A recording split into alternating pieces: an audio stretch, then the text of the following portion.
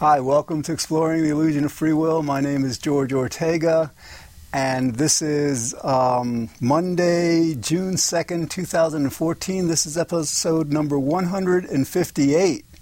Okay, then the title of this episode is Free Will, Refutation, Cost, Climate Change Denial, Part 1. This is like basically what this episode is going to be about in the next 3, 4, I don't know how many it's going to take for me to do this, but I just published this book, okay? A very brief, short book, Free Will, Its Refutation, Societal Cost, and Role in Climate Change Denial.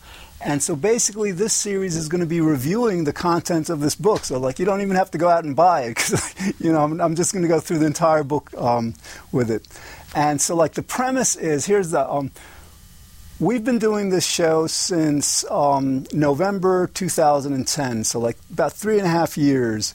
And the meetup in Manhattan that started this entire initiative started, I think, in April 2010, so that's four years.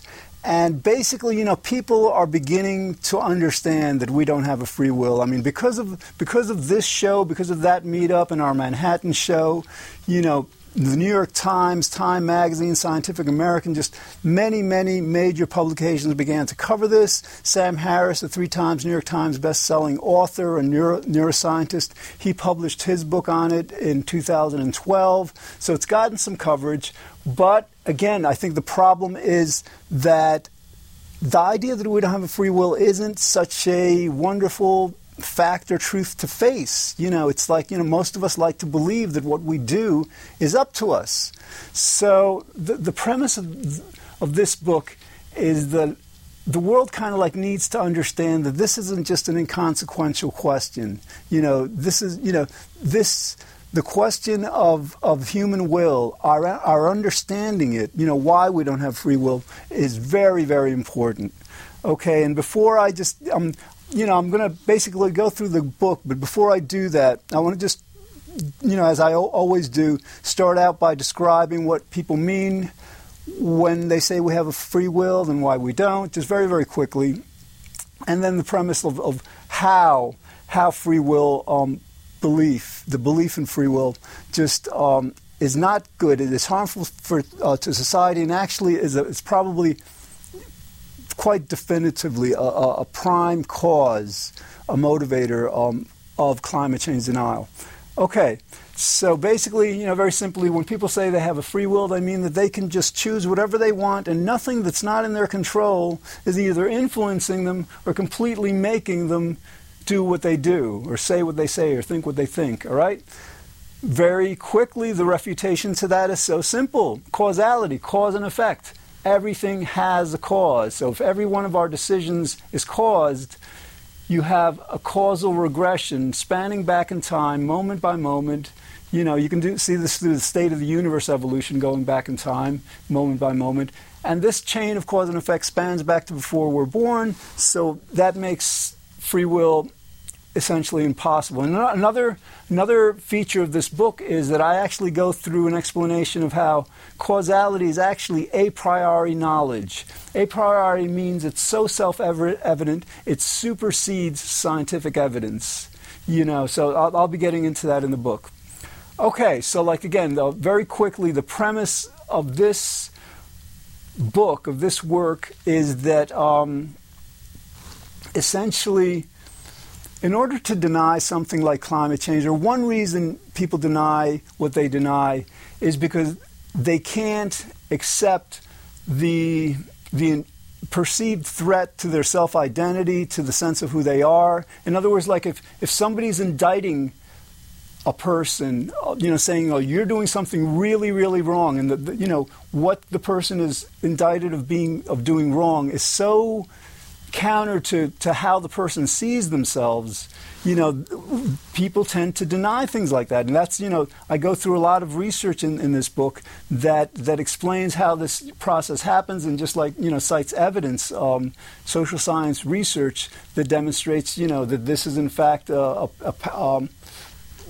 in fact happens. So the idea with this is that All right, in order to go into denial about anything, and I'm going to explain this just at the beginning of every show, and then I'll devote some more time to it in the relevant chapter, but just very briefly, in order to deny something, to want to deny something, to need, because denial is an unconscious process, it's a response to guilt, okay? You feel guilty. Somebody's saying you're doing something really wrong. You feel guilty about it, and your unconscious can't handle it, can't deal with it, so it goes into denial, right? Now, here's the key point. In order to feel guilty about something, you have to believe you have a free will. You can't feel guilty about something that you understand you don't have any control over. Well, it's a simple concept. If you know that what you do, let's say somebody, you're in a bar and somebody spikes your drink or something, right? And as a result of that, you do something against the law or whatever, right? So because you know that whatever agent was in your drink caused you to do what you did, you wouldn't feel guilty about it, so you wouldn't have to go into denial. But with climate change, the climate change, the thing is according to our best science, it threatens the lives of billions of people, not this decade or the next, but over the next 50 years, over the next 100 years, it's a very, very threatening impact on the world, on life on the planet. And so scientists are telling people, we're causing it, okay? So many people can't face this fact. Pew Research did a survey back, earlier this year, actually, 2014, and they found that only 44% of Americans believe that there's solid evidence that climate change is happening and that we're causing it. So, that 66% of Americans are in denial about it. And so, this book explains not all of the denial. There may be some denial, for example, there's a saying that, you can't expect somebody to believe something whose job it depends that he doesn't believe in. In other words, some people, for example, are making a lot of money in the oil industry, and they don't want to believe climate change is happening because, to the extent it's happening, we have to consume less oil, and they'd make less money and all. So, guilt isn't the only reason for our denial, but see that self-motivation example that I just cited, that doesn't apply to that many people. Not that many people are invested in the energy industry. Most of the denial for climate change, I believe, happens because of the guilt, because people can't face the fact that we're doing something so potentially threatening to the planet. All right, so let's begin. Again, the book is Free Will, Its Refutation, Societal Cost and Role in Climate Change Denial, and we're just going to go through it right from the very beginning. I just published it in April 2014, and the dedication, it's for future generations of scientists who will likely lead our world to accept the causal nature of human will and engineer a profoundly new and evolved civilization predicated on maximizing the benefits to humanity of understanding the far-reaching implications of this powerful, essential truth. I'm not going to be reading a lot, okay? I just wanted to read that inscription, but I'm just basically going to be paraphrasing what's in the book and explaining it in more detail. Okay, might as well go through the table of contents, though, right? First, I go through an outline of what, the book is about. Then chapter 2 is causality and human will. Basically, that's how causality, and this is I'm limiting this book to a physics-based refutation of free will. There's other psychological ways of refuting free will, like the existence of the unconscious. But this book, deals exclusively with the physics, the quantum mechanics and the classical mechanics that refutes free will. So that's chapter 2. Chapter 3 goes into refutation of published free will defenses. What I do is I review 4 published defenses in peer review articles that they're defending free will, so I basically break apart their arguments and show how they're flawed, show how they don't really defend free will. So we'll get into that. Then chapter 4 is an interesting chapter. In 2008, 2 researchers, Voos and Schooler, published a study saying, well, we got people to believe they don't have a free will, and we tested them on this test in the lab, and they cheated a bit more than the people who believed they had free will on this test, all right? what I do is I critique this study. I find it flawed. It's not a very good study. It's in fact quite biased. And then, like after doing that, I basically propose, a heavily referenced litany of ways that actually free will belief causes a lot of harm in society. Increased aggression, increased blaming, increased anger, increased vengeance, revenge, depression, anxiety. You wouldn't believe it. So, all right, so that's an important chapter. But after that, after setting the premise for like how free will belief can actually be quite harmful, on a personal and societal level, then I link the belief to climate change denial. And again, I cite some researchers who have studied, climate change denial, reached some conclusions that it's based on blaming themselves, feeling guilty. And then what I do is tie their findings to the thesis of the book that without the free will belief, this denial wouldn't be happening. And so in other words, the conclusion of the book is in order to successfully mitigate and adapt to climate change, we need to address and overcome this free will belief, that's causing this denial. Okay, and then finally there's a conclusion about just like how the idea that free will is a belief and that it's a wrong belief and it has many harmful consequences, and we really need to overcome it. How this like kind of opens up, expansive new areas of research in psychology and sociology and all. All right, and the book is heavily referenced. There's 50 citations to the different articles or research articles that I reference in the text. Okay, so let's begin. All right, I start out, again, chapter 1, the outline, and I love this quote. I've used it as the opening of my first 100 shows, episodes of this TV show. And it's a quote that I found in Susan Blackmore's book, Conversations on Consciousness.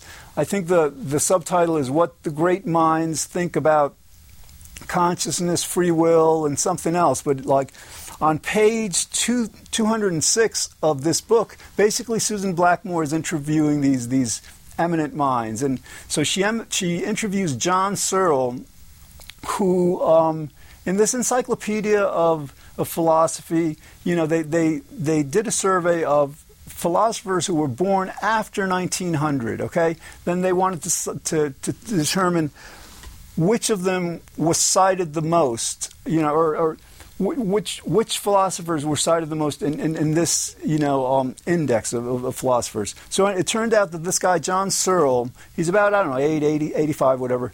He was cited as number 13 in this list, of the most cited philosophers. So he's quite popular, quite eminent. So anyway, so Susan Blackmore asks him, for her book that was published in 2005, what would it mean to the world, if the world would acknowledge that free will is an illusion? What would that mean? And what he said, and I'm quoting, that it would represent, quote, a bigger revolution in our thinking than Einstein or Copernicus or Newton or Galileo or Darwin. It would alter our whole conception of our relation with the universe, end quote. Okay, and that's how big this is, all right? Discovering that the sun doesn't revolve around us, we revolve around it, was important. Evolution was important. The discovery that our world isn't flat was important. But because this truth of the fundamental nature of human will is so integral to who we are, these other, the Einstein, Copernicus, these experiments or discoveries really pale in comparison to this revolutionary discovery truth. I mean, it's not a discovery because it's been known for millennia, essentially. Leucippus, I think 380 or 350 BC perhaps, he was the first person who, Greek philosopher, he said nothing happens at random, everything for a reason and for a cause or something like that. So he understood that free will is impossible back then.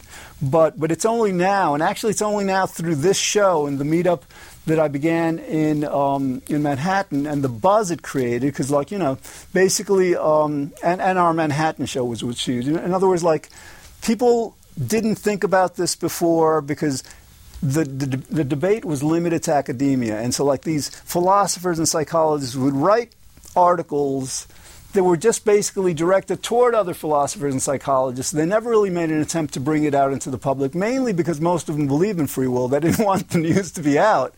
So what happened in 2010 with my meetup, I live in White Plains here, but I decided to found it and hold it in Midtown Manhattan on Madison Avenue, between 55th and 56th Streets, in order to, there's thousands and thousands and thousands of people within the 22 million people population of the New York City metropolitan area, which includes New Jersey, Connecticut, and New York.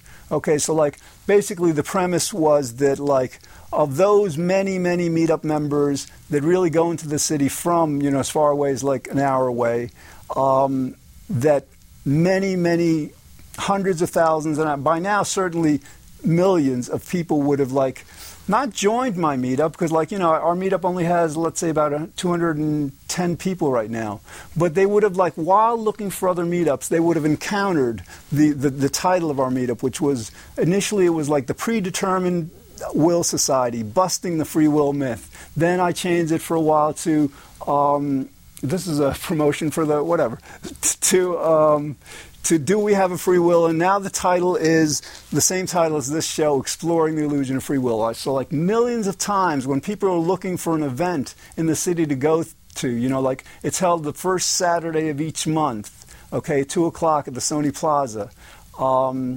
They will notice that, and so it'll get them thinking, free will is an illusion, and so then they'll think about it, they'll talk about it. That's creating a buzz, and so that's what led ultimately to the breakthrough, the profusion of media coverage in 2010, 2011, and especially in 2012. It took a bit of a while to build up. And the other part, while we're on this, my very good friend Nick and I, he was going by the stage name Manel when we first started. Actually, he was the messenger. He didn't want to use even a name back then. But he lives in Manhattan. And we produced a show there on Manhattan Neighborhood Network, MNN, that initially we were live pretty much every week at 11 o'clock on Wednesdays. And again, that's a Time Warner cable channel where there's 1.5 million subscribers in New York City that subscribe to that. Naturally, not all of them will watch it. But again, the idea behind this campaign, one of the ideas was that when people scroll through the online TV guide to see what they're going to watch, they encountered the name of our show. Initially, that show was called The Myth of Free Will. Then we changed it to No Free Will, and now it's called Free Will with a question mark. But along with the other shows that people would see on the screen, they would encounter that. They'd say, what is this about? What do you mean we don't have a free will? They talk about it, and that's how we created the buzz that led to the profusion. All right, so anyway, and the reason I'm saying this, this quote by Searle, I used it because it really, really does. He got it. I mean, I couldn't have come up with a better quote in terms of the significance of this discovery, this truth to the world. It's a bigger revolution in our thinking than essentially what he's saying than any other revolution that we've ever had. That's why he lists Einstein and these great, Darwin. I mean, these are the top scientists of the world. All right. So basically this is big. And again, the book is about that it's not just a big philosophical truth that doesn't have impact on our life. Not only does it have impact on our personal lives, our societal lives, as this book describes, it has undeniable and unignorable. For our world to ignore and dismiss the link between free will belief and climate change denial would be reckless and truly unwise. So I have a feeling over the next few years, you're going to be hearing more about this. All right, so basically I start out with what the traditional challenge to free will is, and that's determinism. So in other words, what I explained before in the show, everything has a cause, okay?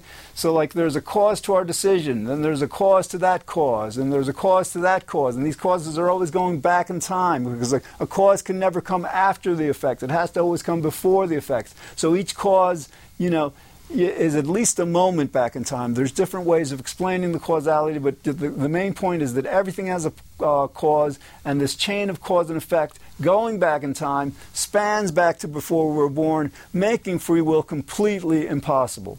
Okay, so then I go into, like, there's some psychologists, like this guy Baumeister, who they claim, he claimed that that basically determinism, this cause and effect stuff, has not been proved, nor can it be proved, okay, in his article in 2008. And then there's some philosophers like Mealy, and so, like, these guys actually, Baumeister and Mealy, these are two of the four authors of the articles that I'll be critiquing, later in the book.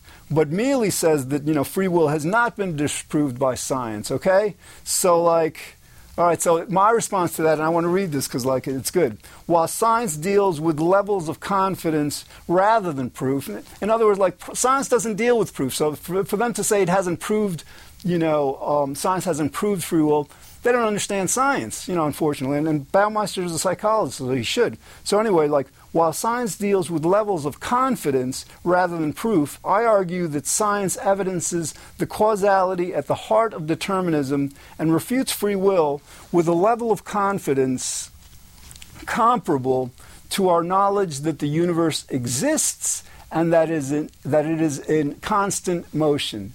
Okay, so, like, very briefly, what I'm referring to here is the a priori nature of this principle, this law of causality, otherwise known as cause and effect. Some people refer to it as causation. So in other words, like, might as well just, like, get right to it right now.